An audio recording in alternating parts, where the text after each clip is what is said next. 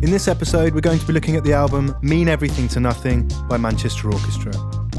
Manchester Orchestra is an American alternative rock band from Atlanta, Georgia, led by founding member and principal songwriter Andy Hull. Now well into their second decade of existence, they've released a handful of EPs and 5 albums, with Mean Everything to Nothing being the band's second.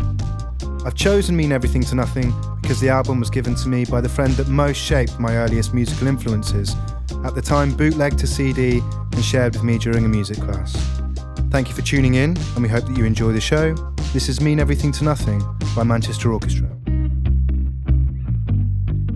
You're listening to Between the Tracks, a book club but for music. Join the conversation at tracks.show. Let's bounce. You feel that? All right. Feel that? What were you gesturing at me then? I just gestured. What the fuck was that? Oh, Jesus. Welcome to the show, everyone. Welcome, everyone. What was that? I don't know. It's probably me messing around with my Stretch Armstrong. It could have been Stretch, yeah.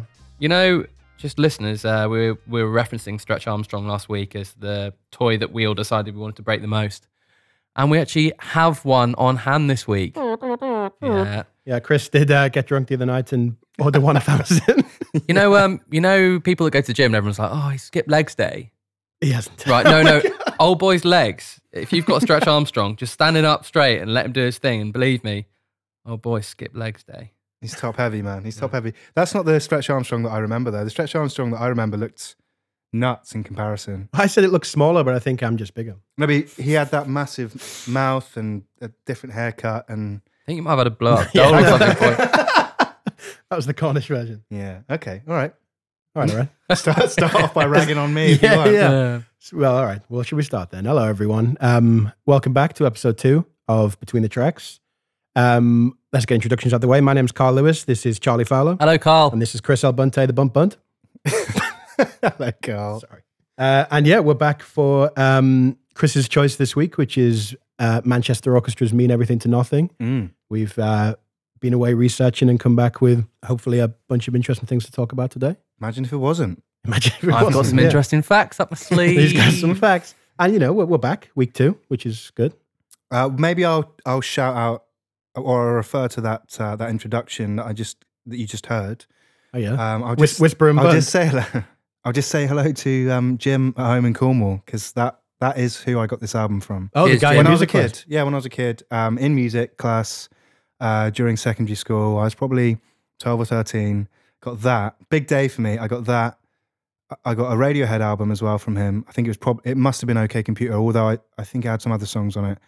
And Spice Up Your Life. Spice Up Your Life, and it was Death Cab for Cutie as well. So they were either 3 compilation albums. No, this was Mean Everything to Nothing was definitely the entire album. Definitely the entire album. The other 2 maybe not, but I put off most of it for a long time, but this one was real instant. Nice. Very thankful. Good Do you choice, ever- Bunty. Do you ever remember when you were really young and you'd download stuff off the internet, off like LimeWire or Kazaa or something, and just halfway through it just play blasting white noise for about 10 seconds and then give you the rest of the song? Is that punishment? It must be. I think the record label started putting stuff up Yeah. so that you would just get bored of the first one and be like, That's Just a shout out. Lars Ulrich doing that. He's going it's literally around going, Lars. Yeah. He's there with a pair of headphones and a sweatband over them, ruining your day. Can I just point out that other illegal downloading softwares are available? Yeah, exactly. Yeah. Come on, we were young. Come on now. Come on now. All right. So, do you boys want to dive straight in, or do you want to address a couple of bits and bobs first? Let's get in there. We can go if you want. Maybe we'll talk a little bit about the the platforms. Spotify thing. Yeah, just the platforms, because I know that some of the guys out there have contacted us directly and said that they've had some trouble with some things listening Yeah. to the episode. Yeah. So basically, if you're listening on Spotify, we've adapted this kind of system where it will play segments of the show followed by the songs themselves in their entirety, which is great. And the reason we've chosen to do that is because that means the artist gets every single penny of the stream during the song. So if you're listening to the episode and all the songs that you listen to within that, the artist will get paid for, which is great. The problem with that is that Spotify hasn't released that for something called Spotify Connect, which means that you can't always connect it to your wireless speaker, which is a bit of a pain in the ass, but I think they're addressing it, and I've sent them a message, and hopefully that will be addressed. Carl But- sent them a message to, one of the Absolutely. biggest companies in the world, and they're going to sort it out. Yeah, they said they'll get back to me, so we'll see. But yeah, that's the kind of where we're at with it. So if you are listening on Spotify, either do it through headphones, which would be better for the music anyway, or Bluetooth directly to the speaker instead of using your network. So yeah, think that. If that wasn't confusing enough, there you go. I don't know some of the things that you said, but those people that do understand it will appreciate it, I think. I hope so. Yeah. Okay, let's do it. Let's do the next Yeah? one. Let's do it. Everyone ready? All right do then. track- Well, this is Manchester Orchestra, Mean Everything to Nothing, and this is track 1 called The Only One.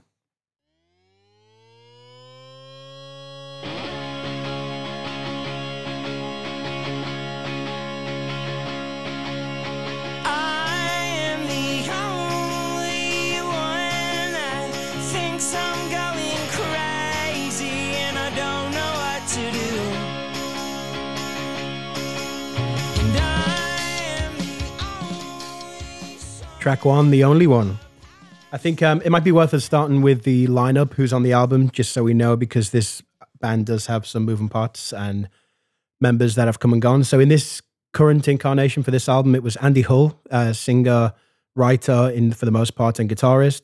Lead guitar was Robert McDowell, bass Jonathan Corley, drummer Jeremiah Edmond, and keys percussion Christopher Lightning Freeman, who's credited on the album as Christopher Freeman plays CNC drums and With Your Brain, which I loved. He does play with your brain. I've got time for today. Maybe we'll get to him later on anyway. 'Cause I think Definitely. he deserves a chat anyway. But He does. But yeah, track 1. It's funny you mention that. I just because you mentioned it then, do you want to see the most weird little diagram I found? Well, of course. How does this translate? Oh yeah, translates great for radio. This translates great for radio, but it's basically like a graph of all the members that are in and have been in for how Manchester long? Orchestra. Yeah, and it's- how long they're all in there for. It's Okay, not well- the only one that exists. There's many like that. I Well, think. no, but like I just thought it was quite funny. That's good. We'll post that when the episode goes out. We'll post that with Sorry, the, listeners. with the tile. Imagine what Arcade Fires looks like. You know, it's you have to deal with these things sometimes. It's true. Yeah. So what do we all think about track 1 then? So something that's probably worth addressing early on is that this album has a lot of potential triggering themes to it. It goes very close to religion, very close to kind of potentially drug addiction. It's all implied. Obviously, this is an album that can be interpreted in any way. But yeah, potentially themes of molestation and stuff like that. So just a quick warning for everyone that's potentially going to be brought up in our interpretations of it. Worth saying. Yeah. It's interesting because Andy, so a bit of background on Andy, the writer himself, he is the son and grandson of ministers in the Christian church in Georgia. And so there are a lot of religious themes that he does go into. But yeah, what were your thoughts, boys? Well, that's what I took from this song when I first heard it anyway. That line, "I'm the only son of a pastor I know." Immediately, it's a great flag for the rest of the album in that. Yeah. Look, we're probably going to be addressing some of these things. It's one of my favorite lines in the entire album, I think. I like the way that he addresses that head on. I'm the only son of a pastor I know that does the things that I do. Yeah. I think it's great, and the melody is hinted on again later. I'm the only son of a bastard I know that knows the bastard too. Those as couplets over 2 different verses. Shout out to couplets. Shout out to couplets, love a couplet. And Andy Hull is fantastic at writing in that way. He is. He's amazing with words and hinting at rhymes, carrying things over into different verses, different choruses, referencing them in other songs and stuff like that. You know what? For saying you're like Chris always says, I'm not a lyrics guy. I don't pay that much attention to lyrics. This album, when you actually dive into it, is so complex. It terrified me. Yeah, I've been terrified. I think to it talk is, I think it's terrifying. It's like when we came onto this episode, I thought I'd, almost having to be careful where I put my opinion on certain things because I feel like it's holy ground. Yeah, I mean, everything is open Sorry. to interpretation, including, religion and stuff like that. It can be, I think Andy he toes the line really well that he uses a lot of double entendres and kind of consciously beats around points. Like the first line, I am the only one that thinks I'm going crazy and I don't know what to do.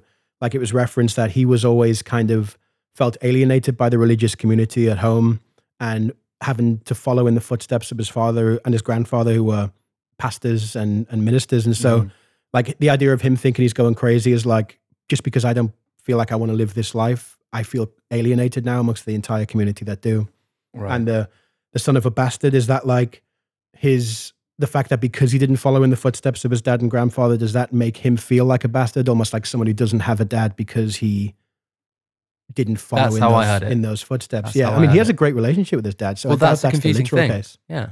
Throughout the entire discography of Manchester Orchestra and videos and everything that we go back to or hear following on from this album, there's always that. It's actually quite frustrating because father is a word that either is your dad or it is God. Like that's the biggest hurdle for me is I don't know what if he's always referring to his dad or if he is referring to his faith. Well, those double entendres are That's littered it. through there, and That's like it. he does that a lot in That's it. a bunch of different ways, which is great, and it does open things up, and it adds a theme to the whole album. Can I say one more thing about lyrics? Go for it.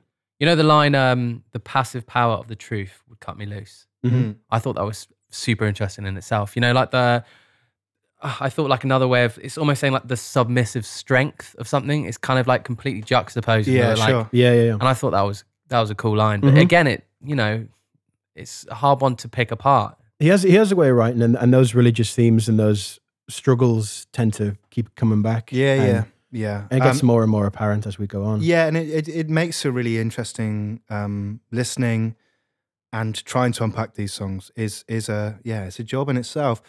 It's scary, but we can only do our best. And there's not as much, compared to last week, let's say with Snail Mail, there's not as much concrete evidence about what some of these songs are, unless they're directly addressed by him. Yeah, which is the beauty of music in general. Of course. Away from the lyrics, though, as I was going to say, sorry, the song itself, I think is possibly one of my favorite starts to an album. It feels like the start of an album. That especially that sound that begins, like that winding up sound. Yeah. Winch him up! Yeah, basically, winch him up, yeah.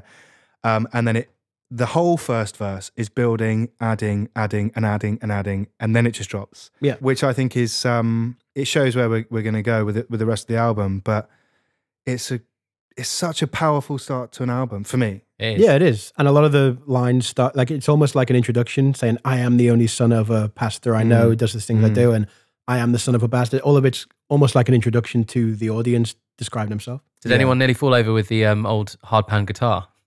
Oh, yeah.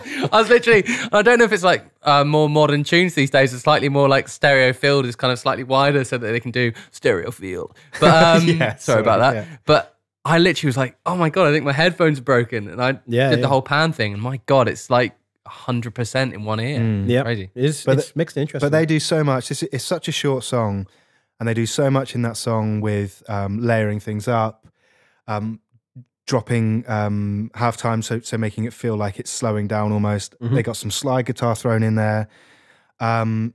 There's just so much. I could talk about just this song for a long, long time. My favorite bit that I didn't realize existed is that towards the end, there's this, I have to call it a Beach Boys-esque backing vocals that are right in there. I didn't even know it was there. I've known this album for years and years and years. Didn't even know it was there until I sat down and listened to it. And it's so funny that it's there. That confused me though, because I was thinking like the lyrics and the theme of the song, and then you've got this Beach Boy-esque BV, and you're like, whoa, this feels happy and light. And then, the lyrics are like, oh. But it's a lot of fun. It Sure. makes it a lot of fun. Well, with that being said, we'll move on to track 2, Shake It Out.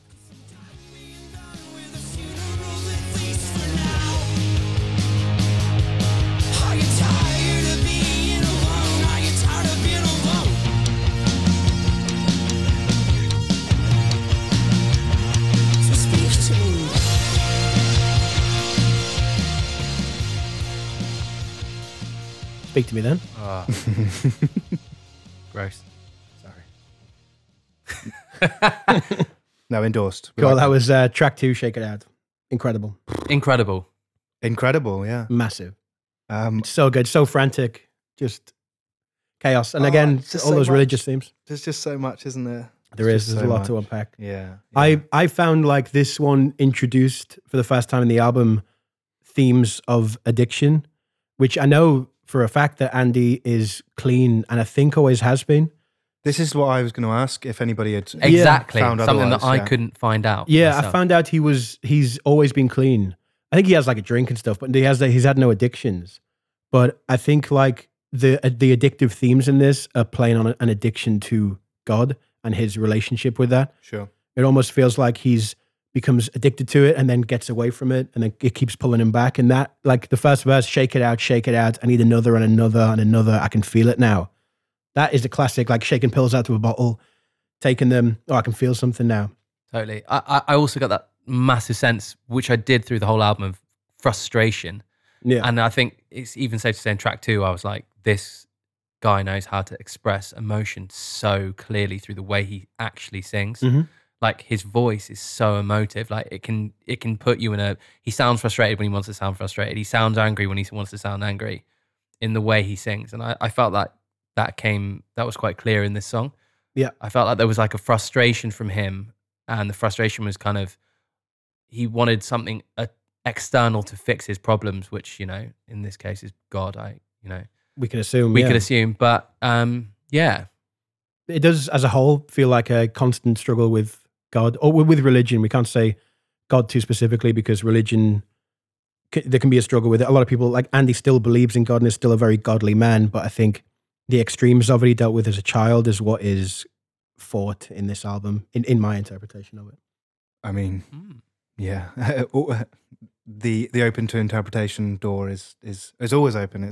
I'm probably going to say open to interpretation about 1,000 times in this episode. So. Just quickly get that down and put that on one of your buttons, and then it can be. Yeah, could do. Yeah, open to interpretation. I think I actually have open to interpretation. I think it's here. I execute judgment Oh no, on it's you. not. Never mind. No, it's not that one. Did anybody hear have you heard the alternate version that is on the EP that was released at the same time? No. 14 Years of Excellence EP. It's called 14 Years of Excellence. I'm sure it was released in 2009 at the same time. Everywhere I've seen it is released at the same time. But it is like, it's an acoustic version-ish. It goes into full band mode. But it's loaded with even more vocal harmonies. It's amazing what they do. And they also add some additional lyrics to it, which is such an interesting way to repackage a song. Towards the end, I felt the Lord begin to peel off all my skin. There's almost like a call and response moment in that. So if you haven't heard that, definitely go and listen to that alongside this, because it does make the song sound really, really different. This is a really instantaneous song for me. I mean, what was this, like the second single? The whole thing was kind of, every song was almost a single because every song had a video. So Yeah. this song had 2 videos, because it had the one that was part of a bigger theme, which we'll get into later, and then there was the official kind of video with Andy in it. And it's such a good video if you go watch it. It's based on a Sylvester Stallone film called Over the Top, and it's about a guy who is a truck driver who comes on hard times. Are you doing this? Are you going to do this seriously? Yeah. and not laugh through the What? the synopsis of the film about a truck? It's an arm wrestling film. Yeah, it's great. It spoke to me.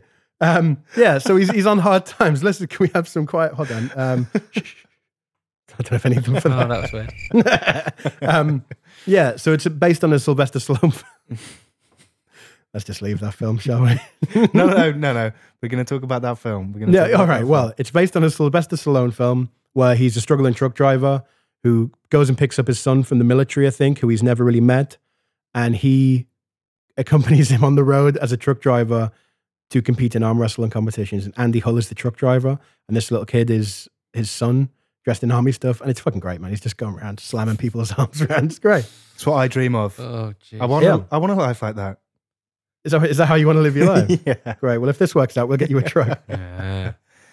Um, Did anyone think that bridge was very Biffy Clyro? Yeah. There's a few bits in this album that I thought were quite biffy. Shall we move on to track 3? Let's do it. Okay. This is track 3, which is called I've Got Friends.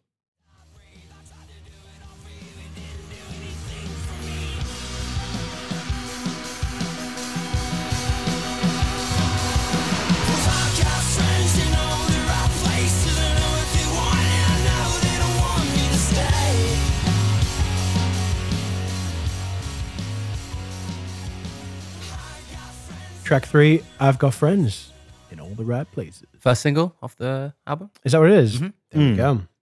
maybe first and only. So when I was saying about that before, I think only this and Shake It Out got pressed as singles. I think that's Right, got That's why. Yeah. But this was chosen as a single. You know what he said about it? You know why it was chosen? you. Yeah. Quirkiest, right? Yeah. Is it? Yeah, for me, Is it though? I mean, where I had, well, is it? I don't know. I mean, it has, like, the start is very, there's a couple of playful themes. It sounds a bit childlike in the kind of, sounds like a toy machine in certain points. And like having lines like, I can't play where I'm not supposed to anyway.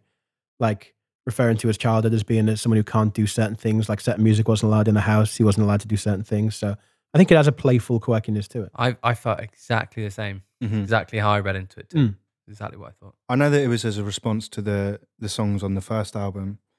And, you know, lots of bands do this anyway, where they pick a song that is really far away from the songs that came before, basically. I know that, you know, we've already spoken about Biffy Clyro, and that happened on the last Biffy Clyro album, where you get the first song and you go, okay, this is really weird.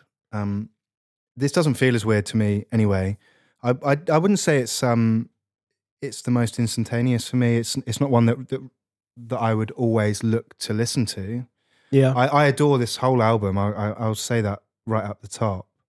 I wouldn't skip any songs through this album. I listen to this as an album, but It's quirky, and it for me, I do like it. I like the chorus. I like how it moves. He says it's the quirkiest, but for me, there were like their little piano riffs and stuff. There were definite things that you could see why this track caught on as a single for me and why it did so well. Yeah.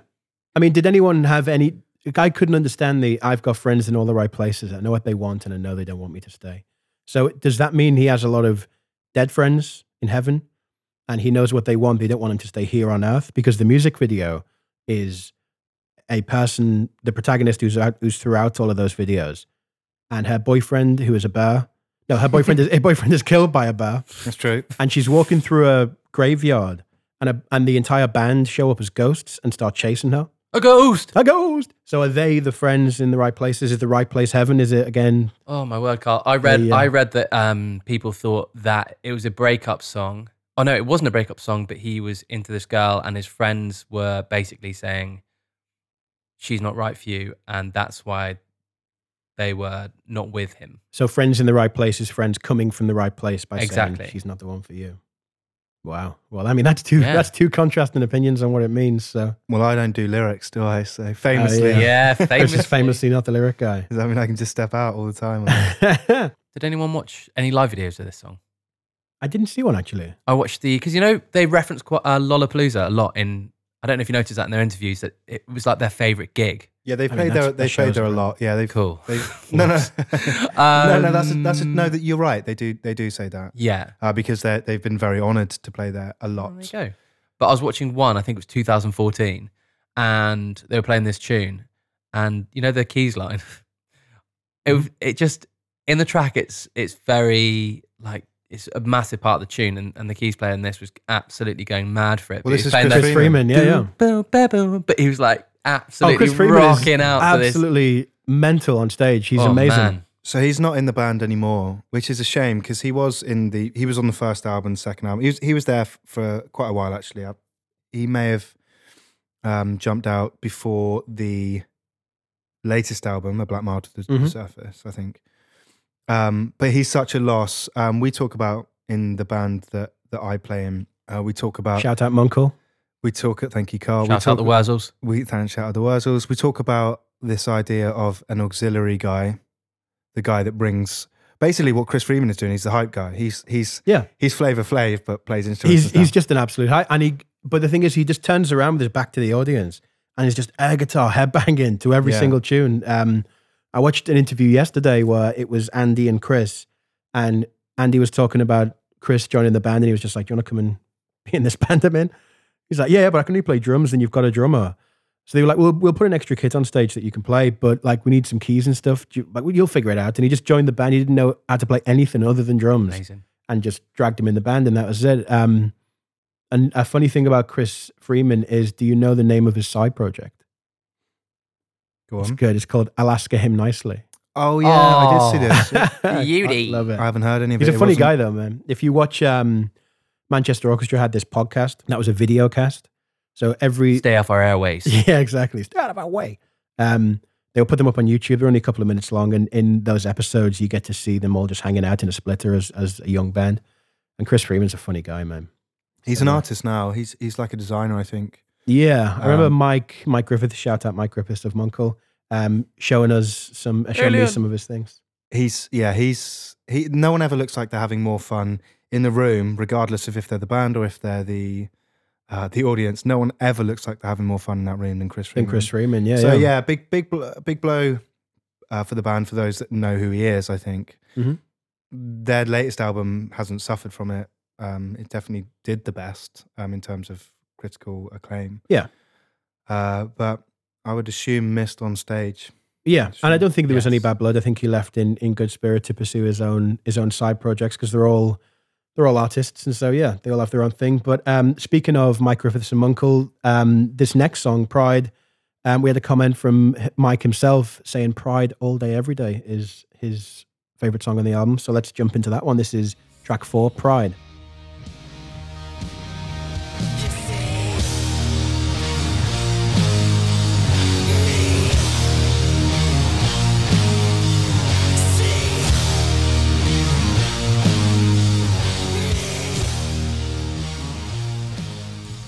Oh yeah.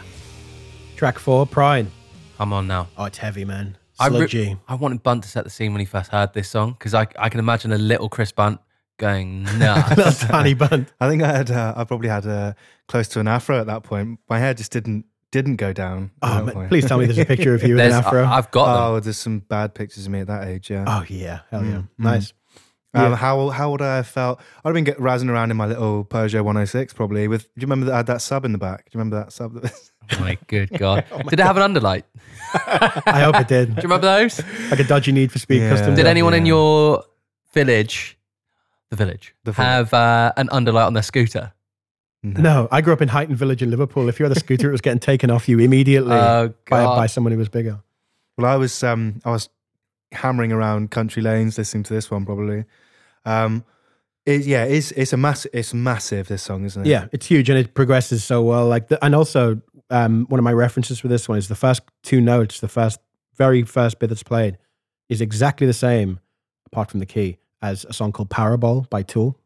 Just so you know. Nice. Yeah, but the whole thing sounds a lot like a Tool song. Cole likes it. Is it really? The whole thing sounds like a Tool song to me. As someone that's scared to death by Tool. And yeah, if this had a Tool-like music video, you would literally have nightmares about it. I'd be out. Chris is terrified of it. I'd never have brought this album if it sounded if I knew it sounded like Tool. Yeah. Did any of you guys feel like you've been in some bands that have knocked on almost like the door of this song and been like trying to create this sound in your own bands? Because it's hard to execute this kind of heaviness. It is the heaviness and like the tone and stuff. You're like, oh, this feels good. But I feel like I've been in bands where I'm like, we're going to go heavy. And everyone hits on little riff. Yeah. One of those Behringer fuzz pedals, everyone puts that on. Exactly. The cheapest fuzz pedal you can afford. Fuzz pedal you can afford is a really hard saying. Going into like the second hand bit in the, the Dawson's guitar shop. You're like, right, how much is that one? He's like, £8. I'm like, yeah, I'll have it. Yeah. And it doesn't work. Yeah. Fantastic. Or pressing Insane on your Line 6 Spider amp. But I love when it comes in, the vocal is so dry, like literally no reverb on it. And it's like this such a haunting kind of delivery. And then he goes into like the massive break. But it did kind of, I know I'd love to her cover this song is, One Direction. Wes Scantlin from Puddle of Mud. Did you ever see his About a Girl cover? No. So imagining Andy Hull's voice in this and then thinking about this, right?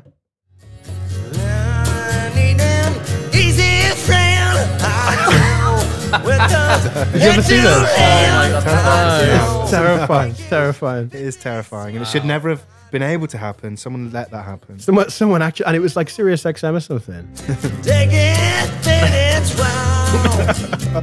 Oh, it's brilliant. Wow. You're right, Wes. I had the Puddle of Mud album, so we're not going to... Me too. Did you? Yeah, of course it did. Well, Wes, if you're listening. You either go Puddle of Mud or you go Tool. They're the only two, yeah. You go into a record shop at that age and there's just Puddle of Mud or Tool and you're like, do you want the red pill or the blue pill? And you take out to the guy who's taking your money and they just go... Yeah. Yeah, you buy the Tool album and you get unplugged from the Matrix and you get to hang out with the cool dudes. And if you buy Puddle of Mud, you have to carry on in this. My word. This fucking false existence I've been going through all because of Puddle of Mud. When I put this on the first time, I had it like respectively loud in my headphones. Has to be. No, respectively as in... Respectively loud. Oh, right. And I was like, I wonder what happens if I turn it. Let's go. For every decibel you turn it up, the hairs sounded- on your arms stand up 1 inch higher. Perfectly said, Carl. It's ridiculous, man. But yeah, lyrically, again, just intense and amazing themes. Fake a face to make the kingdom clean. So another reference to getting clean, but also cleansing your soul and all that stuff. After all, it's me, the king and the beast.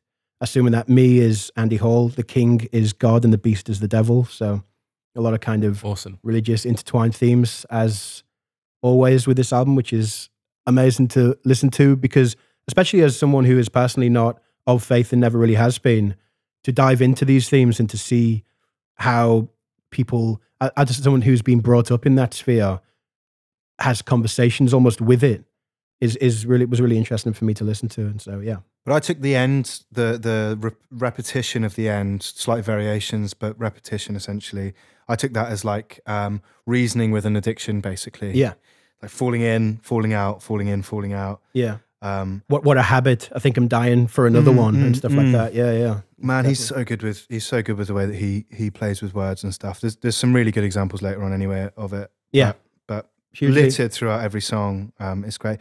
But this is a live song. They opened the set with this for a long, long time. No way. Yeah, yeah. It doesn't really go away from the set, I think. It's right at the top of how many times they've played their songs. But there was a great quote where either Andy or Chris Freeman said that they want to scare people when they play live. Basically, they want to scare people into liking the band. I think when you remember those bands that you see and you're like, fuck, that's an insanely good band. Mm-hmm. And that's how they approach it. They just want to scare people into liking the band. I thought you were talking about something else. Like a few festivals that I played at, and you get all the kids that are right at the front, and you get on stage and it's dead silent on stage. And obviously we've got the click coming in our ears, and I'm thinking, as soon as this comes out the PA, because they can't hear that. Yeah. They're going to shit themselves. And I thought that's what you're talking about when you're saying scared. Yeah. I'm not going to rest until those people at the front have blood coming out of their ears. If we haven't blown their trousers off, it wasn't worth coming. But at the time of, just before Simple Math came along, which was the next album, at the time, this was Chris. That's what I mean with Chris and Andy. This was their favourite to play live. Yeah.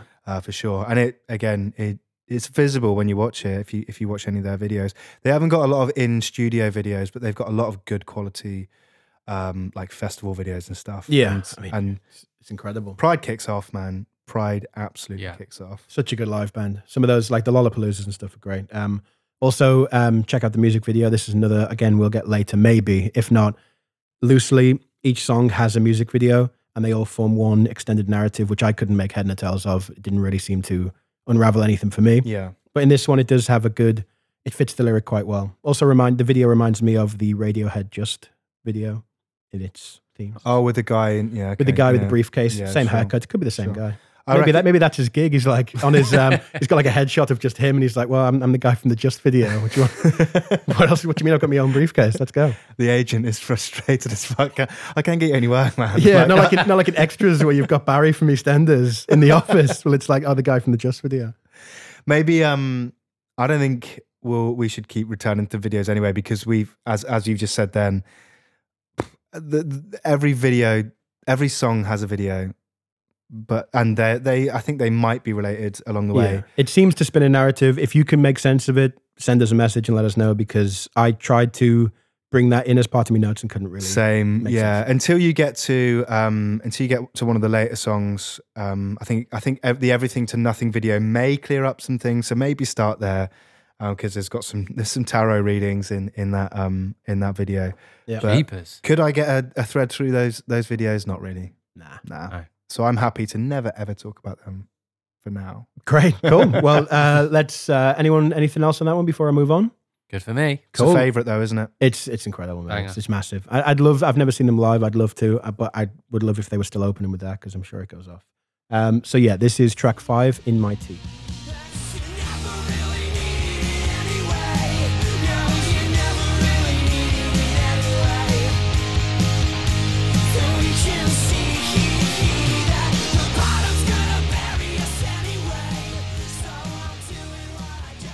Track 5, In My Teeth. Amazing chorus. Amazing tune. This was my favorite for a long time on this album. Yeah. Having been a long time listener of it. This was a big song for them as well, right? This catapulted them in terms of commercial. Did it success, really? Apparently. Oh, I didn't get that. This is what I was reading. I don't have a quote for that, so maybe it didn't. But it was alluded to the fact that this was a big one for them. Sounds a bit Nirvana-y. Anyone really clock that? Yeah. Yes. So yeah, I mean, glad you said. There were 2 albums of reference for when recording this album. One was In Utero, so Nirvana, and one was Pinkerton by Weezer. Oh yeah, exactly. Yeah. This does feel like this feels like Say About a Girl. Go on. No, I was gonna. Oh yeah, fuck it is. No, I was gonna say. Oh shit! Is that what you meant? Oh no, it is. No, it's gonna be Lithium. Also the bass line yeah. for sure. And I read, I think it was a AMA with Andy Hull, and they asked him about this song, and he said that the song he initially joked about calling the song "This Sounds Like Nirvana," and I don't give a shit. Yeah, fair. And he also described the album, referring back to what you were saying about Weezer. He described the album saying that this is like Pinkerton on steroids, I think he said. Well, Yeah, I fair. read that one. Yeah. Yeah. Which makes sense considering what we were saying. I was struggling to get it personally because of the themes of this album against, Pinkerton or just Weezer in general. They don't quite hit that same serious note, I think. Yeah. Yeah. But influence is ever-changing. Yeah, exactly. But the Nirvana thing is sure and true. Mhm. Loud, quiet. Yep. The Similar chord structures are kind of happy but fuzzy. Yeah, exactly. Yeah. Exactly. So I'm not going to argue with that at all. I couldn't place when I at this stage in the album, I do try and come in every week with kind of minimal research when I listen to it the first time. And when I listened to this, I couldn't place the year that it was recorded. I thought, and then when I was actually kind of shocked to find out it was 2009, right? Mhm. I thought it was older. I thought it The album in sounded- general? Yeah. Yeah. I thought it sounded quite, it's not that it was timeless. I mean, some people probably argue it is, but I thought it sounded older than 2009. Yeah. I mean, there is like a consistent kind of resurgence happening. So yeah, it could sit in the 90s. It could sit in yesterday. It could sit in next year, I think. I mean, old guy who was the producer, Joe Ciccarelli. Mhm. Ciccarelli. Shout out, Joe Ciccarelli or Ciccarelli. If we apologize if we mispronounced that. It's going to be Ciccarelli, I think. He didn't seem to have that heritage during the 80s and 90s of that. He didn't like tap into that grunge thing. At least the credits that I saw.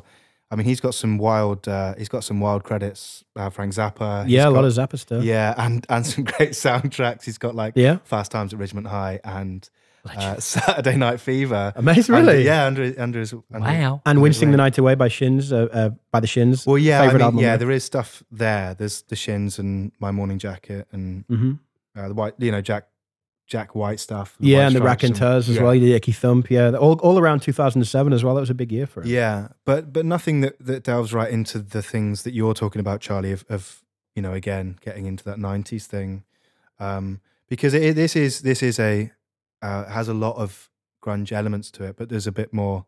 There's other things in there.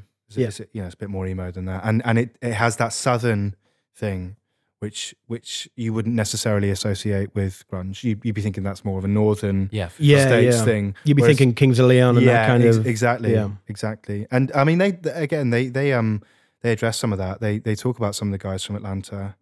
And he's Andy Hull says that Andre 3000. Andre, yeah, no, he talks a lot about hip hop actually. Yeah, I mean, Atlanta's he does talk a lot about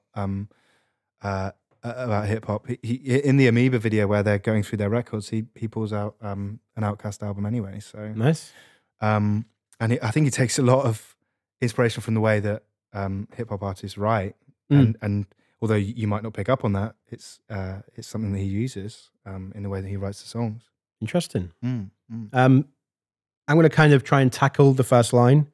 I think it's what I read was that Andy purposely has never said what this means. I think he's kept it purposely elusive because it can be perceived as with racial connotations and certain things. But the first line is, "I felt a black man in my teeth," and I was trying to pick it apart, trying to figure it out, and I ended up on I think it was a Reddit forum, and there was an interesting theory that I found from one of the users that suggested the black man would reference a priest. Priests generally dress in all black, and whether it symbolizes kind of channeling a priest or challenging the priest, it's unclear. But it might reflect the annoyance of having something stuck in your teeth, being the priest and being God and being religion. So that was the best interpretation I could get of it. I doubt Andy's coming out and going straight in with a kind of such a racially provocative line like that without having, again, that double deep meaning. And he, Andy Hull did say he will never tell, and so we'll probably never know. But that was the best I could find. I guess you'll never know. The song again goes into a lot of youthful reflection, I think, like with the Jesus is coming, better act our age and clean everything. It's there's a clean theme again. And I mean, it could be seen that those lyrics could be seen as like how people can be quite hypocritical within faith, and I think, and balancing this idea of needing something from God, but then also acting like you don't need it, and even that line, so that we can see that we never really needed it anyway. Yeah, like there's such wild lines, expecting a savior to come down, but then also like acting. It's a wild vision. I think. Yeah, for me that breaks faith in that, like, having stepped away from faith, you realize outside of the staunch upbringing you had that we didn't actually need all of that anyway. Life is much better if you live it in the moment. And like John spoke a theory straight into my brain. God damn, did you mean to do that to me? All of those lines, like John is again the most elusive name in the world because it's very biblical, but also could be his mate John or whatever. It's like he's consistently leaving us on the knife edge with it. Yeah, There's so much in this song that with hypocrisy or threat or like the Jesus don't come around unless we pray each day for 500 days. There might be so many biblical references in there that would fly over my head anyway, but some of the way that Andy Hull approaches the lyrics to these songs does seem like he might be putting on a character. Like I wrote at the top there, is this a character? The black man in my teeth is what he's saying. Is he now adopting this as a character? Yeah, they don't have to be conversations with Andy and his faith. They could be a bunch of different things like that. And so, like the chorus, going back to the never really needed it anyway, like that is like, oh, did I really need faith anyway? And then he says in the double chorus at the end, the bottom's going to bury us anyway, like as a potential reference to hell being the bottom and heaven being the top. It's like, we might all be going to hell anyway. Yeah. Because he might have sinned in life and realizes that he might have just wasted it now. So I'm going to hell anyway. I might as well do what I can to stay awake, i.e. stay alive in this middle ground. That's at least something he can control. Right. And the song's got a bloody good bass line. And the song's Carl, got a play the rock next track. Right then. Let's move on. This is track 6, $100.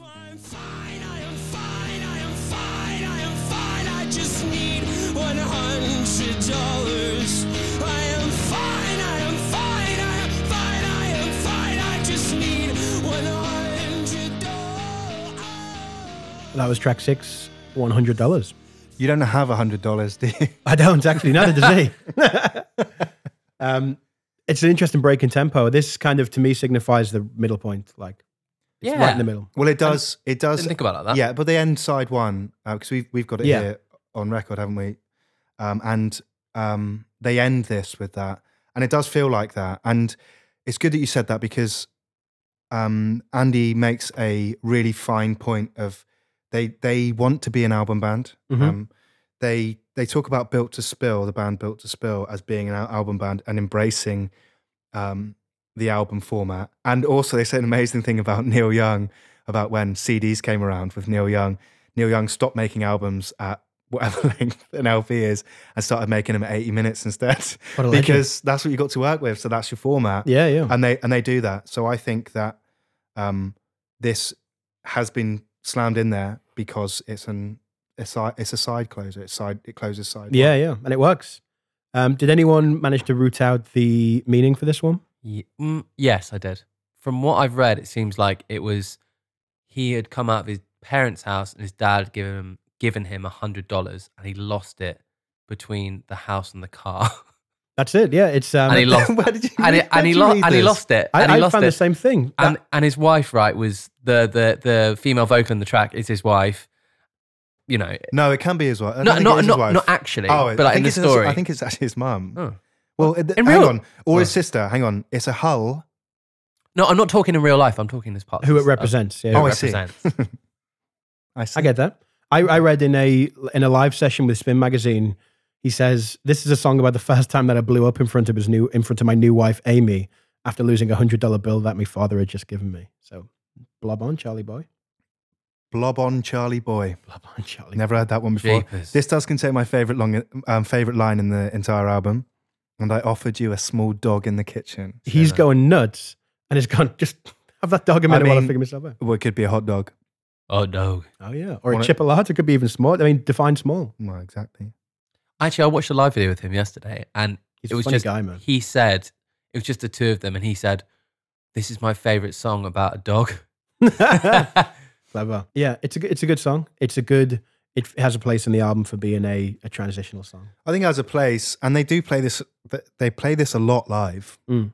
I think it's a real easy one for a crowd to latch onto, isn't it? Big crowd shout song as well. Yeah, Gives everyone yeah. a chance to have a sip of the beer as well, who's Yeah. not Andy. So it Yeah. probably serves the same purpose live as it does on the Yeah. album, a bit of a reset. You could probably play it into a New Year party instead of bloody the Proclaimers, probably. You probably I'm could. fine.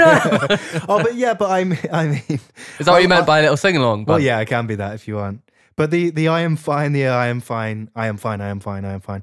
I like that stressing of that point. It's like, Yeah, mate, you sure? It's like, yeah, no, it's like his missus is going to him, you're all right, you're like, calm down, it's only $100. He's like, Yeah. I'm fine, I just Yeah. need me one. Yeah, I just need me one.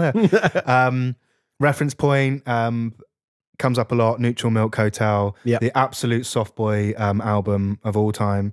But it does sound like the second track, The King of Carrot Flowers. So it's, that's in there. But For everyone listening, we do make a playlist every week with all of the referenced songs in the episode that you can go listen to. We'll link to it. That's Chris's department. He is the curator. Creative director. that's me. What am I? You're the fact of the week guy. Oh yeah. Any facts? I You suppose want to throw that's out me. while Yeah, we're here? we haven't had one yet. On the No, subject? you're gonna get one. Give me time. We're gonna get one. We'll get to it. It's like watching, like I don't know, one of those like the X Factor or something, and you know that the audition everyone wants to watch is coming up, and they're only watching the whole program for that.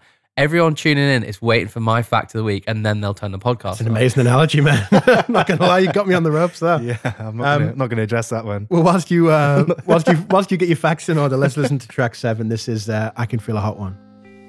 I took you like a grown man crying on the pavement, hoping you would show your face. Well, I haven't heard a thing you've said in at least a couple hundred days. What'd you say? Track 7, I Can Feel a Hot One. Meat, I'm sobbing.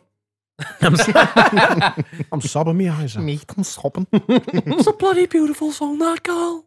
This is everyone doing their own Scouse accent. so. Your one's really spot on. Yeah, we'll let you know. Hey, you Les. do a good one. We'll let you know. Yeah, so that was I Can Feel a Hot One. What I would say to be my favorite on the album. It made just impossible. Good call, Such you emotion. soppy bastard. Really good. You know, I could pick 2 songs from this album as a favorite, one that's heavy and one that's not, because there's a few of each. But yeah, amazing. Shows a nice gentle side to him after all the aggression leading up to this point. So this opens side 2, essentially, is what's happening. Yeah, Mm. this opens side 2 in a nice way. This is just after you've had your little ice cream and, in Yeah, the exactly. In interval. the interval, yeah. You've got out and topped up your popcorn. No ice cream on this one. Yeah, gone and dealt with your weak prostrate. So what's really nice about this song, though, is that there is a legitimate... Yeah, well, yeah. We have an actual lyrical breakdown from Yeah. Andy himself. So God. interpretations are left at the door for this one. That's And a here he nice is. one. And there he is himself. Andy, welcome to the show. How's it going, lad? Worth mentioning that this song was originally on the EP Let My Pride Be What's Left Behind, which was released a year before this one. Same version? No. Different, but only slightly. But yeah, beautiful, man. I mean, what? No, It just made me laugh as well. One only slightly... Yeah, I was thinking like literally like it's a second longer or something, or like Yeah, no, it is. Yeah. Basically, he's Like they left the coffin. yeah, yeah. No, it's a you playing just hear the drummer guitar. go, "Fuck!" Let me- Oh, jeez. Got me on that one. Yeah. Carl Lewis got me on that one. What's the gist of the song then? If you want to sum it up, then Carl. General gist moves in a couple of directions. It's like two stories in one. Most of it is about him coming back from tour and about reintegrating himself into home life. Verse 1, you've got the "I could feel a hot one taking me down. For a moment, I could feel the force," which describes a panic attack that he had when he came back from tour and realized that his schedule is so different. The way in which he has to live his life is so different. Into verse 3, where he says, "I remember head down after you had found out that manna is a hell of a drug. I need a little more, I think, because enough is never quite enough." And this is interesting. This is a biblical reference. And Andy Hall, in his own words, I'll quote him to keep it transparent. He says, "It's tough sometimes as a human being to know when you have enough because we always want more. In the Old Testament, the Jewish people would receive what they needed from God, and it was often explained in the form of a fruit called manna. Sometimes, though, when you ask for it, it's more than you bargained for. See, God told them to take just as much as they needed and nothing more. Any excess they took would rot by the morning, so there was no point in ever overdoing it. That left people wondering, how much do we actually need? I always thought I wanted it all. This was really spawned from the Pedro the Lion song Simple Economics, with the line, 'Power can be such a tease, you're always wanting more. It's good to know that just like sex, it can be paid for,' which is an awesome line. Amazing. I'll bring up some David Bazan in a minute. Yeah. Later on in another song. But David Bazan from Pedro the Lion is a huge one on him. Nice. And then he goes into talking to God for a brief time, where he's talking about the fact that the allure of the manna had taken him and kind of made him unsure of what he needs and not necessarily and confused with what he wants. And then the bridge gets super powerful, where he talks about a dream where he was driving down the road with his then at the time girlfriend, but actually future wife, and they were sideswiped in a crash, and she's dying on the floor, and he's there in front of her, and she's bleeding, she's about to die, and he prays to God, and instead of saving her, God lets him hear the voice of his baby daughter inside his wife, and at that point, he realizes that she's going to live on through the baby, and he finishes with the line, "And I felt love again," which is just so powerful, man. It's great. It's amazing. I mean, nice light subject. Pass the tissues out for that one, yeah. Man, he car crashes. Have you ever seen the film Crash? No. Is there a car crash in it? I've not seen it. I think it famously won like an Cool. Oscar or something for being a really bad. It famously won an Oscar because it was really bad and beat a load of other films to the Oscar or something. But it's about people that I think have a fetish for car crashes. Now, the reason I'm saying word. The reason I'm saying this is because car crashes come up a lot with Andy Hull and Manchester Orchestra and the things that he does. Like, there's videos of car crashes later on in Manchester Orchestra's oeuvre. Said that word. Nice. It comes up in other lyrics, I'm sure.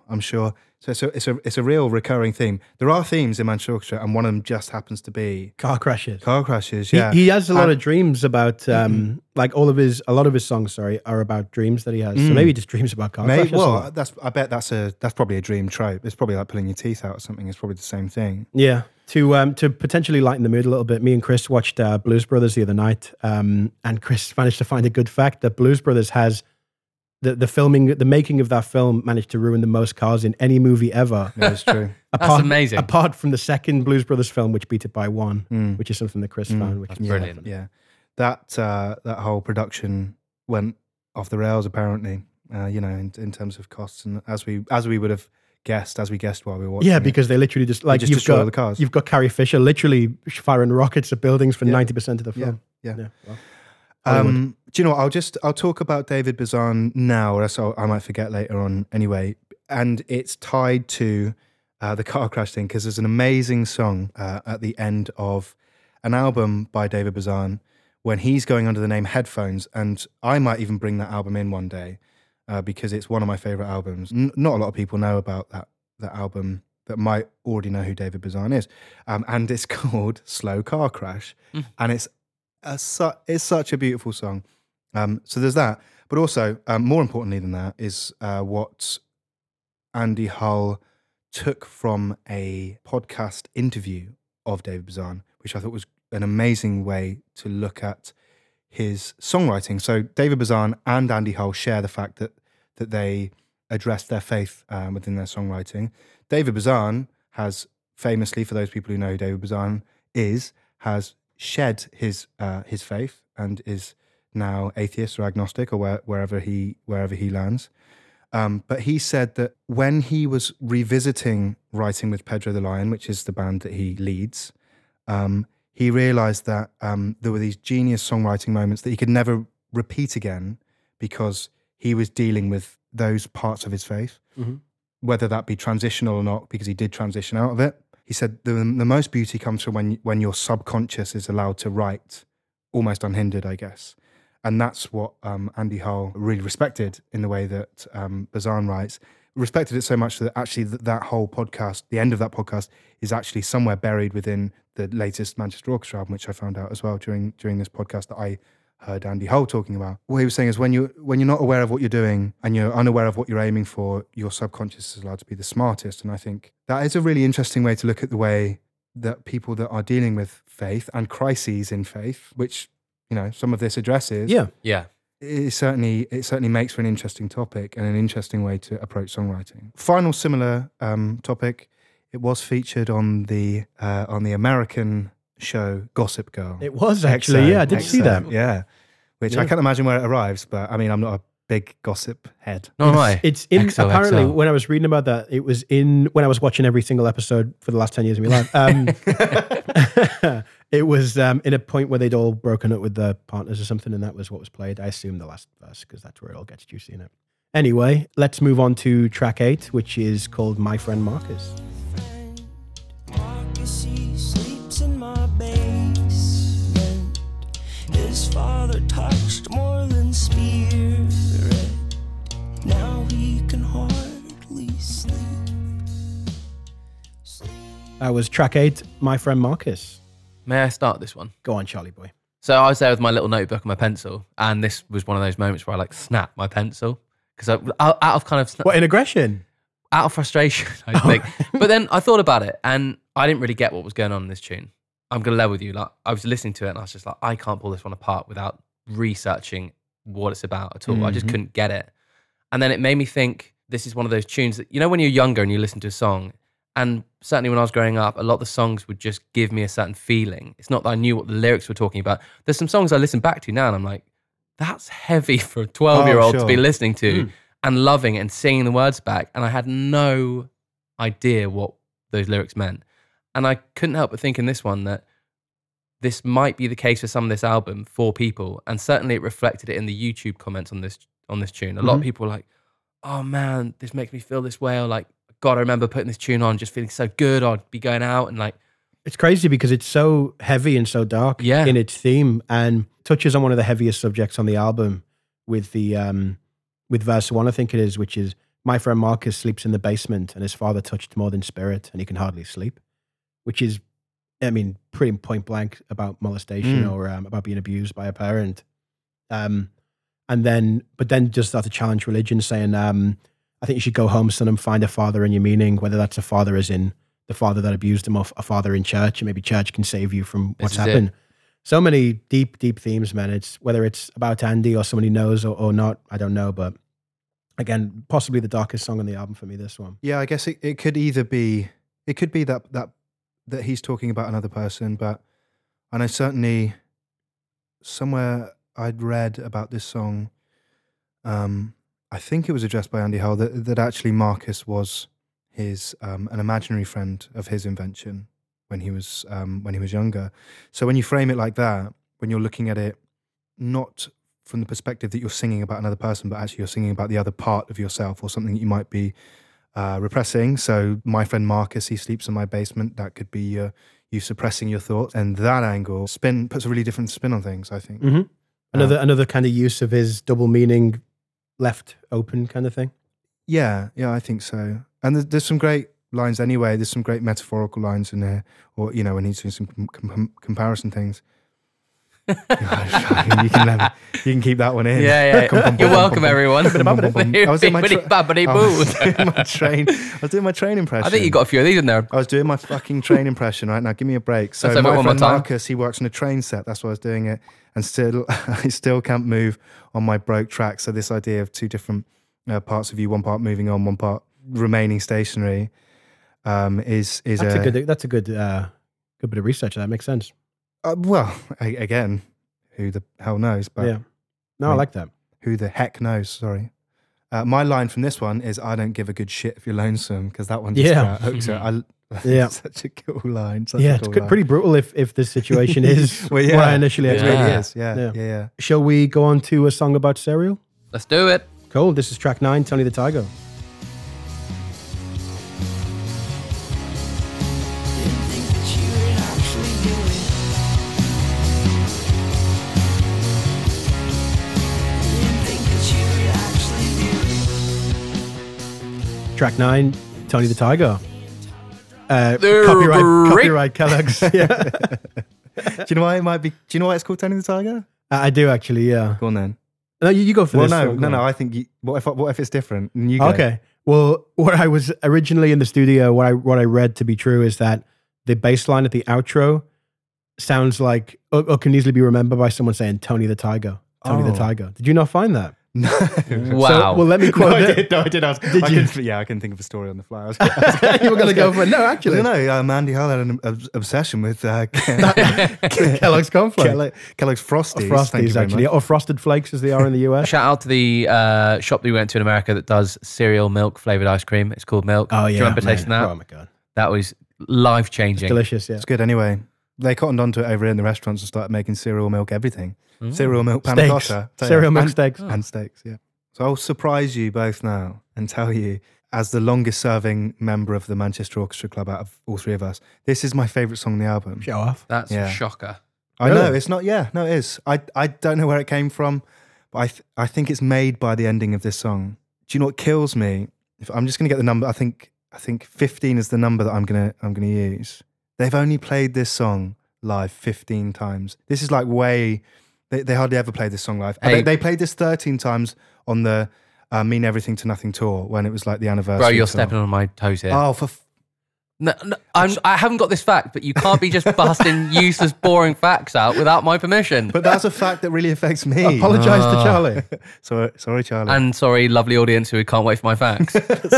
Sorry, Ben. Do you want to do your fact? Have you got a fact now? No, I haven't got a fact No, now. you're just in his zone. But you really need to start bringing facts for every song. No. Oh, Tony the Tiger again. We've done that one, Charlie. I was a pirate, actually, though. Anyone remember Pop-Up Pirate? Yeah, oh, man. Oh, don't say that. Now I've got. Oh, to buy shit, that. that's- I've got to buy that for next. Oh, Stay yeah, tuned for next week when we Stretch feature is- Pop-Up You Pirate. haven't put Stretch down since we started. I love him. Why is his head a completely different colour to his body? Any useless facts about that? Sunbeds and that. Sunbeds in that, yeah. He was Sunbeds in he was a balaclava on the sunbed. Now the good news about this song is it sounds like it's a heavy song, doesn't it? Yeah, it How's does. that the good news about it? No. Because it might not be. Sorry, that's not the end of my. Will you stop interesting jumping on fact. Chris's stuff, Charlie? It sounds like it's about abortion. It does sound like it's about abortion, and it's been addressed by Andy Hull and said it isn't, but he could see why people would think that because, yes, it does sound like there are if you pull Didn't think you would all actually those- do it? Yeah. If you pull all those words out and assign it to that, then it certainly does. So it's actually quite nice. It's apparently about a difficult drive. Yeah, difficult drive home. Yeah, apparently. I'll take that. I just wanted to bring up now that isn't it funny that for an album that's full of really great musicality that we've spent so much time talking about lyrics and meanings. Yeah. Let's do my head in. It's such a deep album, and it's hard to not get lost in trying to pick that apart. Yeah. But I mean, musically, it is so It's amazing. still to me. brilliant. Yeah, It ridiculous. is. Well, musically, this is where I pinned the Weezer reference. If you're going to get some Pinkerton era Weezer in there, there's Get You on Pinkerton. That's if I'm shoehorning it into there. But this actually reminded me more of Modest Mouse.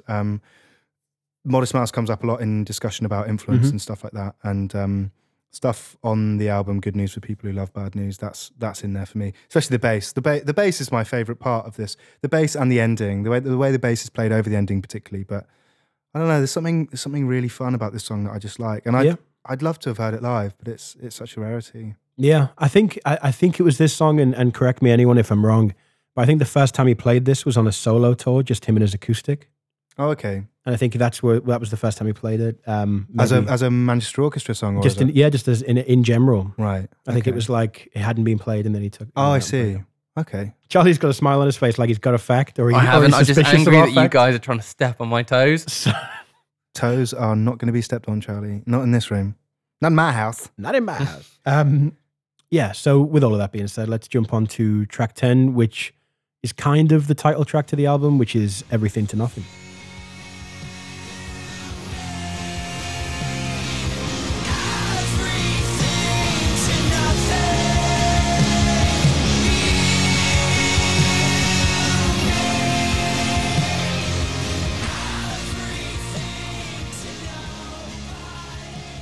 Track 10, Everything to Nothing. Yeah. This will surprise you. This was my favourite track. Was it? On the album. Get on. It's pretty amazing it is. Can I tell you why? Go on. It Is it the longest track on the album? no, not far off though. Is it 5 minutes? Was it 5 minutes 13? There was a 5:11 on here. Oh, God, I bet you and I was like, it was musically. I just like that intro going into that. Like it felt like the guitar kind of skips. Yeah, it's like And lazy. It felt like it had so much energy, and it was so youthful to me. And I think you said it last week, Carl, when you're talking about nostalgia as being kind of like a kind of happy, sad feeling, and that's what it gave me. I felt like, free and youthful, and the lyrics didn't draw me in too much on this one, which was kind of a relief. Yeah, well, yeah. Like Some respite from the chaos. The respite, but I just loved it. I thought it was such a good tune. On to Meaning, though. I mean, I don't know if you guys read much about this, but all I could really find was that it was possibly, it was a note from his grandfather, right? That he, obviously that's in the lyrics. Yeah. But it was Andy perhaps getting back in touch with God. Mm-hmm. That's kind of what I drew as well, yeah. Yeah. But this is why it surprises me that this entire album isn't a concept, because when we get around to this end of the album, there's almost like the rediscovery. There's lots of questions at the beginning of the album. And then he's getting back in touch with God. Yeah, it really surprised me that it's not. The whole theme of the album, well, the You Mean Everything to Nothing, and that whole recurring theme, because this is obviously a reprisal of My Friend Marcus, in terms of, well, My Friend Marcus reprises the You Mean Everything to Nothing line in this song. And so I couldn't really pick apart the You Mean Everything to Nothing. It's like, for me, I thought, like, if I was to say to someone you love, you mean everything to me, it's like, that means that, like, that person means everything to at least me. To say you mean everything to nothing means that you don't mean anything to anyone, almost, is how I unpicked it. But that it is so vague. Classic Andy Hull, open to what you think. But look, put a pin in that for a sec, because there's two different points there that you just brought up that I wanted to talk about anyway. The first one is the songwriting process, in that, especially in this album anyway, there are moments where songs share lyrics or allude to other lyrics across the space of this entire album. So that is one of them. So My Friend Marcus, it does say you mean everything to nothing, and then this is obviously this song is everything to nothing. That is a way that Andy Hull does write. Often uses the spark of a song to lead into the next song.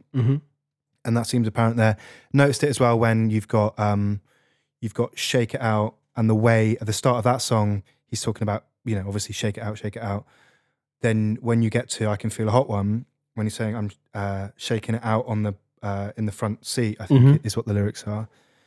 So again, that's probably why I'm going, this must be a concept album, because there's that thing again. Yeah. But I think that's just the way that he likes to write.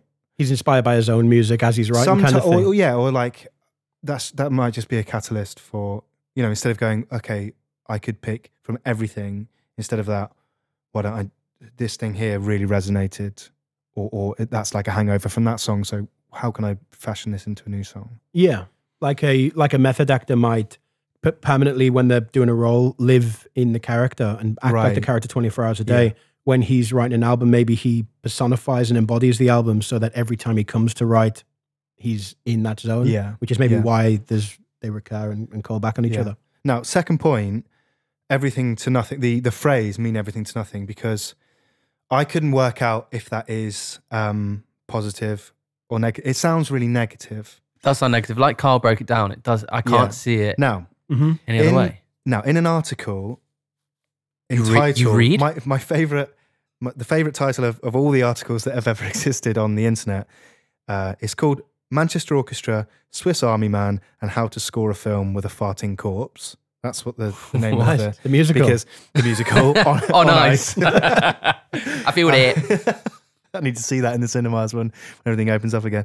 No, Swiss Army Man is a film that is scored by Andy Hull and I keep wanting to call him Roddy McDowell, but it's Robert McDowell. And It's a weird thing to want to call it. no, Roddy. I think Roddy McDowell sounds right to me. But they scored that film, and it is about Daniel Radcliffe's character, who is a Swiss Army man who at one point they do ride him over the ocean powered by the farts of his corpse. That's a true thing. The people that directed that film also directed the video for Simple Math, which came on the album of the same name later on. Solid. Yeah. But so that's not even the important No, stuff. right. That's just me going off on That some was tangent. the... Yeah, right. That's me Jeepers. riding around Daniel Radcliffe's corpse in the lake, and I've just done a little U-turn, and I'm coming back. I'm just coming back. Actor of the week, Daniel Radcliffe. Oh, we can lay into Daniel Radcliffe now instead of I'll go. I mean, he is, as Kristen Stewart is just Twilight, he is pretty much just Harry Potter. isn't He really is. He really is. Daniel, if you're listening. Dan, if you're out there, Give us something else, will Okay, you? let me just. I'm gonna have to read this. So, he said that it's funny because they the reason why it's talked about at this point is because they're asked, or Andy Hull is asked about, or he sings in that song, "Everything, Everywhere Matters to Everything." Everything. Let me just say that out loud again. Everything, everywhere matters to everything. So that's almost the opposite of mean everything to nothing. But what he was so he was asked about that, and he was saying with phrases like that, what I meant that it was never meant to mean anything to one particular thing. Don't have all your meaning wrapped up in one thing. Mean everything to no thing. That's the way it's. I mean, nothing and no thing are two different words, but that's how it was unpacked with him. So I reckon we should go on to the next song that is also laced in religion. Yeah, I mean, this is possibly the most religious, the religious song on the album. So, Chris, I will take you to the river. Yeah, Please.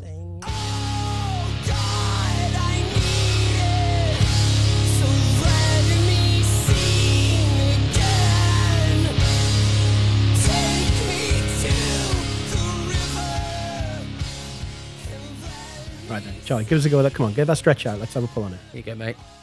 I've got on that. Don't break it. Freaking pull it. I'll be furious if you break it. I mean, he's apparently He's stronger than I remember. he's putting in the oven or something. He's rock hard. Jeepers. You rock I'm going to need some kind of theme tune going on for my useless fact of the day. Is So this if the anyone wants to time? cook one up, Are we here? we're here, everyone. Thanks for tuning in. I know it's been a long slog to get here. You've waded through a lot, and here we go. River. This tune is the longest tune on the album. Is that the actual fact you're fact? bringing again? That's what everyone's been wanting Fucking to. hell. If they expect the same fact every week, they're not going to. That's going to make you redundant. No, it won't. Okay, 5:59. 5:59. you get 2.5 good pop songs in that. 2.5. Good. Come on, my darling. Yeah, yeah. Wow. Well, go on then. Whilst we're in fact zone, What an anti-climax. I have a fact that I don't think either of you might have found, because I found this in the bowels of the internet.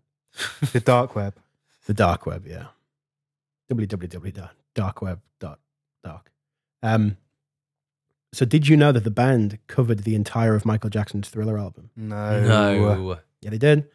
Between 2010 and 2015, direct quote from Andy Hull, we covered the entire album Thriller, note for note, from 2010 to 2015. It was one of the most challenging and stretching experiences we ever had. Once we did that over the course of 5 years, we realized that no cover was out of bounds. We have a great cover of Future of the Left. You Need Satan More Than... So the Future of the Left song, You Need Satan More Than He Needs You, that I would love to peek its head out one day. Whether he's taking the piss out of us and that's a joke, I don't know, but that's a quote from Mad thought. the man himself. So could you imagine a Manchester Orchestra version of Thriller? I mean, You know, there's probably an audience for it. yeah, I'd listen to it. I might listen to it once. Yeah. They've gone through a lot of covers in their time, apparently. Yeah. Well, yeah. Thriller's one of them. But anyway, yeah, track 11, The River. I thought this sounded a bit like a musical. This song. Interesting. Are we going to talk in tandem? Are we going to start finishing each other's sentences? Thank you. Oh, jeepers. Yeah, I just thought it sounded kind of musical. Like a musical. If I'm going to imagine them on stage now, I can, it's got that climax at the end, doesn't it? Yeah, exactly. I just, like the dynamics of it, the way it flows.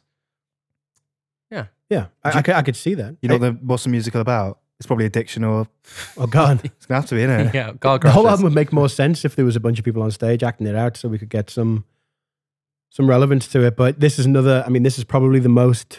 the song on the album with the most directly religious connotations. Like, Oh God, I Need It, Let Me Sing Again, Take Me to the River, shout out to Al Green, Reverend Al Green, and Let Me See Again, and kind of a lot of religious references. Did anyone notice, or did anyone find, because I didn't notice this, but I'd found the direct quote from the gospel song, Thou Fount of Every Blessing? I did. Go for an explanation on it. It's the grace taught a debtor, daily I'm strained to be, God, how I feel it. Fetter pride to your feet. And there's so that's an edited or a different version of the lyrics. What's the name of the song? Sorry, Thou Font of Every Blessing. I didn't write it down. The gospel song. Yeah, and I think what's happened there, with Andy's version, the new lyrics, is that it's framed from his point of view and maybe a little bit more of struggle rather than of grace. But if you're gonna struggle through Manchester Orchestra lyrics, man, go through some Bible quotes or some some traditional hymns or things like that, because making sense of that is another head scratcher. It's tough, but it is a direct reference. I mean, line for line. Some of it is addressed differently. One is instead of "bind my wandering heart to thee," which sounds quite safe and redemptive. The alternative that Andy Hull sings is "fetter pride to your feet," which is tie pride to your feet, which sounds like the opposite, like you're being dragged down rather than lifted up. Yeah, interesting. Yeah, but this is the most overtly faith-ridden song. Sword in my side. It's that thorn in your side thing. It's there all the way through. I did find a reference to that line, but it seemed like too much of a stretch to bring in. But I might too much of an Armstrong to bring that one in. Too much of a stretch, Armstrong. Yeah, but again, it does brush the themes of loss of faith, or at least distance from faith, where it's like he gets throughout the song, he's trying to get closer to God and talking about how much he needs it and how much he wants to get himself closer to it. Yeah. And then at the end, he kind of says, I'm going to leave you the first chance I get. Yeah. Which is almost like him being like, we've been here before. Yeah. I've been close to you. And then as soon as something better came along, I moved further away and then come back. And so this is a recurring kind of coming and going relationship. Yeah. I feel most comfortable like actually just looking at these and saying, well, actually, look, that sounds like a prayer, or that sounds like a cry for some sort of sign from God. Quite comfortable saying, oh, he's losing faith in God. So actually, for how difficult this album has been unpacking lyrically, it's actually quite nice to get one that's sort of like, well, yes, that is that's doused in religion. It's not a bloody head bopper though, is it, Derland? It's not, no. But I would want to be in a room where I hear the whole room shout, "Oh God, I need it!" I want to hear that one. I might have heard it. I've seen Manchester Orchestra before, once, maybe twice. I was quite drunk one of the times, and I remember them being too quiet. That's the two takeaways from it. Yeah, I saw them in Bristol. If you're going to watch that band, it's got to be loud, doesn't it? Yeah, well, exactly. I mean, he talks about the way that his guitar's wired up. His guitar. Do you know anything about his guitar? No. His guitar's like he's taken everything out of his guitar. So once you're in, you're in. There's no volumes. There's one pickup. That's it. Which is great. I mean, you haven't got to think about anything then. Yeah. Because he just he said it like it took the volume output on that up like by 25%. He's just after volume. He breaks amps all the time too. So. Has the guy got a tuner pedal? I think he doesn't even use. He says he's got one pedal he uses. He's got like a blues breaker or The something. loud pedal. Yeah, maybe he uses a holy grail. He uses a volume. He uses a Oh. volume pedal. Actually, that's what he does. Yes. Oh, sorry, I just missed the Holy Grail thing. Yeah, well, thanks. It's all right. Yeah, and maybe he tunes his guitar with the power of the Lord. So who knows? Okay. So, I feel like we're going to rush over this one, but I actually really, really like this. I like this as an album closer. Now, one of the guys, I think it was Robert, don't quote me on that, but I will quote someone on this. He said that they do like to really like blast into and out of an album. So track 1 and the final track are like your statements of intent, I guess. Now, this is the last track on the album, sort of, isn't it? Yeah. So this is track 11 because there is the next track, Jimmy He Whispers, which ends this song, or at least it's listed as it's unlisted on the album. Yeah. So on the Spotify, on the digital version of the album, you have Jimmy He Whispers. On the vinyl pressed version, you have The River, then a 3-minute gap, and then Jimmy He Whispers, like a secret track. Yeah. Now the reason why I said that is because this is the most overtly religious, textually, this is the most overtly religious song on the album. And he's, if you're going to, so you said that this feels like a musical song, right? Yeah. If you're going to see that on stage, this almost is like a cry for help song, right? This is like I need something, I need to be shown something. Show me the way or whatever, right? Take me to the river. Take me to the river, yeah? And then everyone comes out and they Wash him down. Yeah. The next song that isn't listed on the album liner notes, but is digitally. But let's just imagine we're listening to it on a record like we have been. What's amazing about track 12, Jimmy He Whispers, is that this is God speaks in this song, and God doesn't speak in the rest of the song. He's not given a voice in the rest of the album. So I like these two together in that the first part needs something, second part, God arrives. Yeah, so all right, well let's push to Jimmy Whispers, which digitally is track 12. On the vinyl, it's a hidden track, and like Chris says, there's an addressing of God in this one, so maybe we'll get some answers. So Jimmy, I've heard the voice of God, and he whispered fear is logical,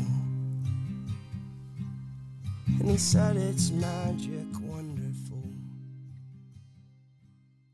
He swears to him it's That was track 12. Jimmy He Whispers. Yes, he does. Should do the whole thing whispering. No, I hate the sound of whispering. No, it's Oh, this is going to be pissing everyone off already, I can tell. Anyone who's got in the headphones on, it's just like...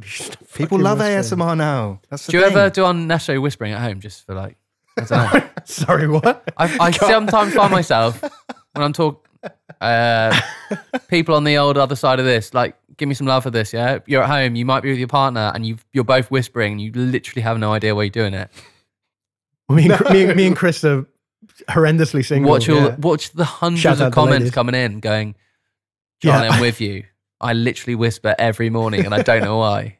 Well, if anyone listening randomly and for no reason whispers in their house, drop us a message and let Charlie feel... I'm setting up a helpline for us. It will be available at the end of the podcast. It's called Charlie, He Whispers. I feel it. I feel that. God, if you're whispering around your house, you living on your own, then I mean, that's mate, going to be weird. You're Yeah, going to have to ring in and leave an answer phone message for us, I think. we do have some voicemails coming, actually. That's We'll get worth to those. pointing out. We'll get to that. Right, track 12, then Jimmy Whispers. Did anyone root out what the song was about? Well, old Jimmy's a real guy, isn't he? Yeah. Yeah, so Jimmy is Jimmy Kaholias from Color Revolt. Is that the name of the band? Colour Revolt, yeah. Yeah, did you find this one, Charlie? I did indeed. Give us a read on that quote, will you, mate? So he said, didn't he, that he called Andy at 4 a.m. and said, hey, I'm on the floor of a hotel in Utah and just want you to know I just had a dream. You and I were on the way to this lake where you could hear the voice of God whisper, and we were both trembling in fear on our way there about what he would say. Yeah. Amazing, that, isn't it? Amazing. I mean, And then he immediately went into his little recording closet, as it was then. Yeah. Threw a blanket over his head and recorded the demo. And apparently it just fell out of him. It's amazing. He also ends that quote with, and also long live Color Revolt. So shout out Color Revolt. I think they're one of the artists up top that we mentioned. Well, I think I mentioned about the Atlanta, Georgia bands. Yeah. That sort of cross over with them, and I think they'd be one. And Oh Brother is another. I might be wrong location wise. They might be Georgia. They might be Southern American, but I'll bang some of that in the playlist. Yeah, as well. yeah. If you go find the playlist, there's some crossover, you know. We will link to that playlist because it's not directly attached to the podcast. It's a separate account on Spotify, so we'll share it. Amazing songwriting in this song, isn't it? The rhyming structure as well. Everything's just. It's almost hymnal. Yeah, no, it's exactly how I wrote it. I said feels like scripture. I don't know if scripture is the right word, but it is like that, isn't it? Yeah, yeah. When God does speak in this song. In the name of Jesus. Oh, thank you, Jesus. Oh, thank you, Jesus. When Jesus speaks, when he speaks, like the whole song pauses, doesn't move forward at all. So the that idea of a scripture or hymnal or whatever, the rhetoric of it repeats and repeats and repeats, and this amazing string swell happens, and it doesn't stop. It's really stressful. This song gives me goosebumps, but the song itself is not. It's not very forgiving. Wow. Stuart out Little. there on the not Stuart Little, Stuart from Bleak. Stuart Big. Stuart from Bleak Planet. He Planet. He took on board our suggestions of leaving some comments, and he did comment on this song, and he said it had some big Conor Oberst vibes. So that's Conor Oberst from Bright Eyes. Also did some stuff with Phoebe Bridgers recently, and he's right. He's doing that like right up here, like talking right, doing almost threatening and Yeah. Right. So I will agree with him on that one. And also remind you that if you want to leave some comments on the next album, please feel free, and we'll try and address them where you can. We will bring them in. What an album. What an album, man. Oh man, this is, I hope you've made it all the way with us. Yeah, darling I listeners. did. I did want to close it with, because this has been such a heavy unpacking of lyrics and we're all doing our best to interpret the uninterpretable when it comes to Andy Hull. I wanted to, and his religion and stuff like that. I wanted to bring in a quote that he gave an answer to a question in an interview with a place called Blue Indian. Andy was on an airplane on his way to Salt Lake City and was given the questions. And whilst he was in the sky, he wrote his answers down on a piece of paper, which was amazing, and sent his pictures to the interviewer.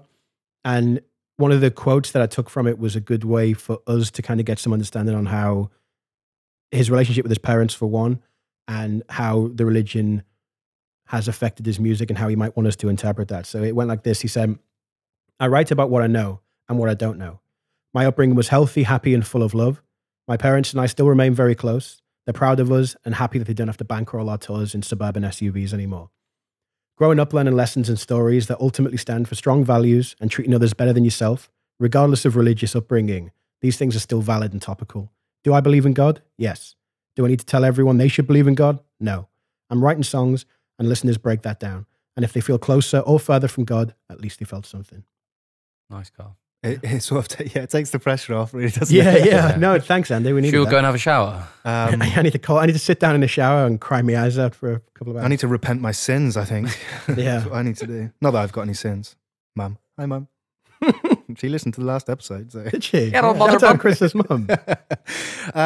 So let's round off the end of this album, I guess. Then, Yeah, in I terms could do of with a its- beer, boys. Yeah, I'm going to get that Yeah. beer in a minute. I'll go and get one. They're such a great band. Very funny, very dry. Yeah, some of the witted interviews were and- just hysterical, man. yeah, I love yeah, Andy's, yeah. the way he puts himself across. It was a very good choice, Bunt.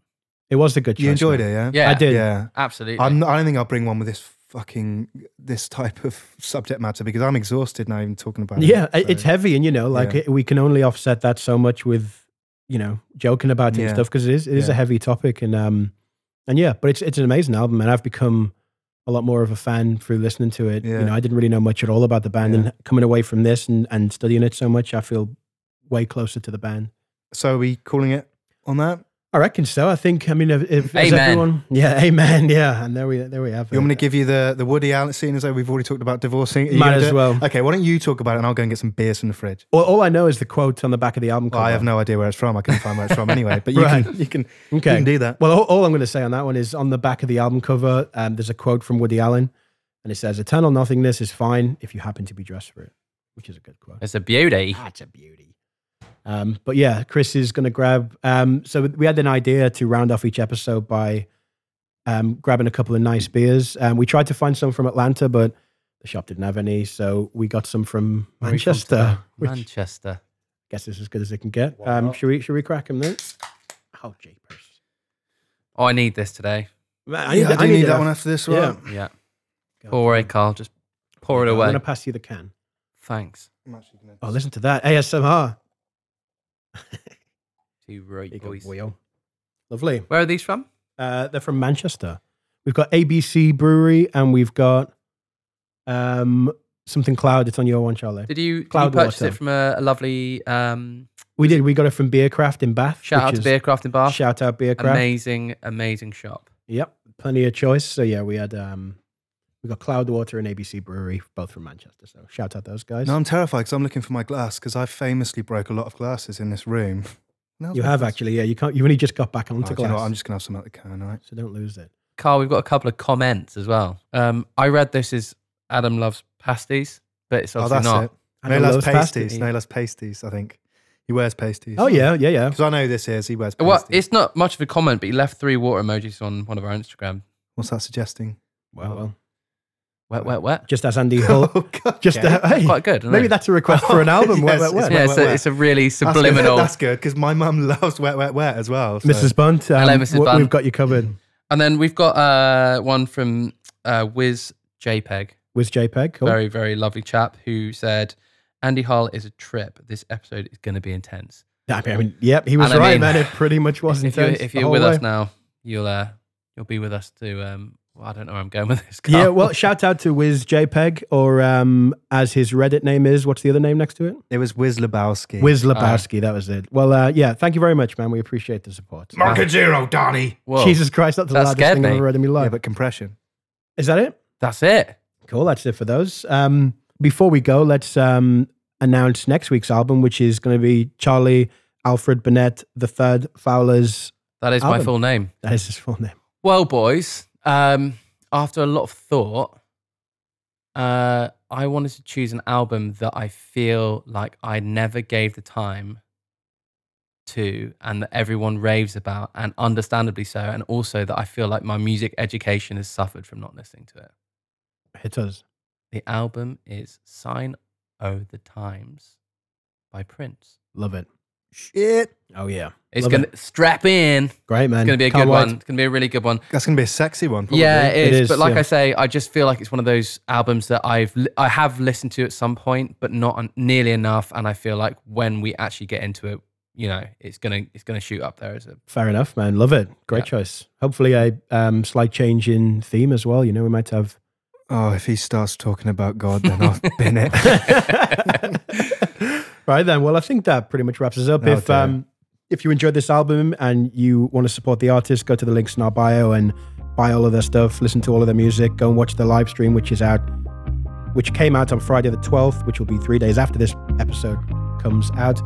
So yeah, go listen to that, go support the band, and we'll see you next week for Charlie's suggestion, which is It is Sign of the Times by Prince. thank you, and we'll see you on the next episode. See you next time. Cheers and gone. All right. Thanks for listening to Between the Tracks, a book club but for music. Written, produced and presented by Carl Lewis, Chris Bunt and Charlie Fowler. Intro and outro music by Ross Chapman and Samson Jatto. Artwork by Jim Hurd at Twin Fin Design Co. Thanks to our friends at Sennheiser for the support. If you've enjoyed this album and can afford to buy it directly from the artist, links have been added to our website.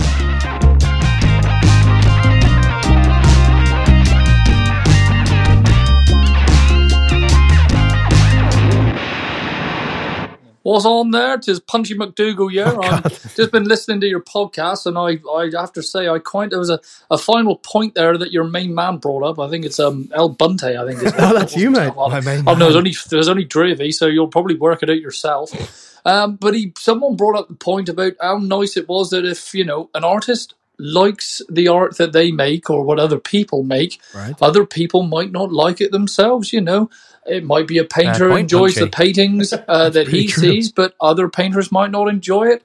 It might be a writer who's liking the literature of, certain authors or what have you. Oh, yeah. To be honest, I thought the point was fairly spot on because, whilst other people might think your podcast is proper good, I actually think it's a load of old bollocks. I think you can fucking ditch it. I think unless you add a little bit of chat about a Massey Ferguson or a fucking John Deere, it ain't fucking worth listening to. It's a fucking waste for the lugholes. Anyway, chuck a fucking, an advert of that in there, see how we get on. And, along those lines there, I think you'll be all right. All right, my darling. Punchy McDougal here. If you want me to come on, I'll come on the bloody show. I'll talk about anything fucking trash. Punchy. But at music, fucking shove it up your ass, man.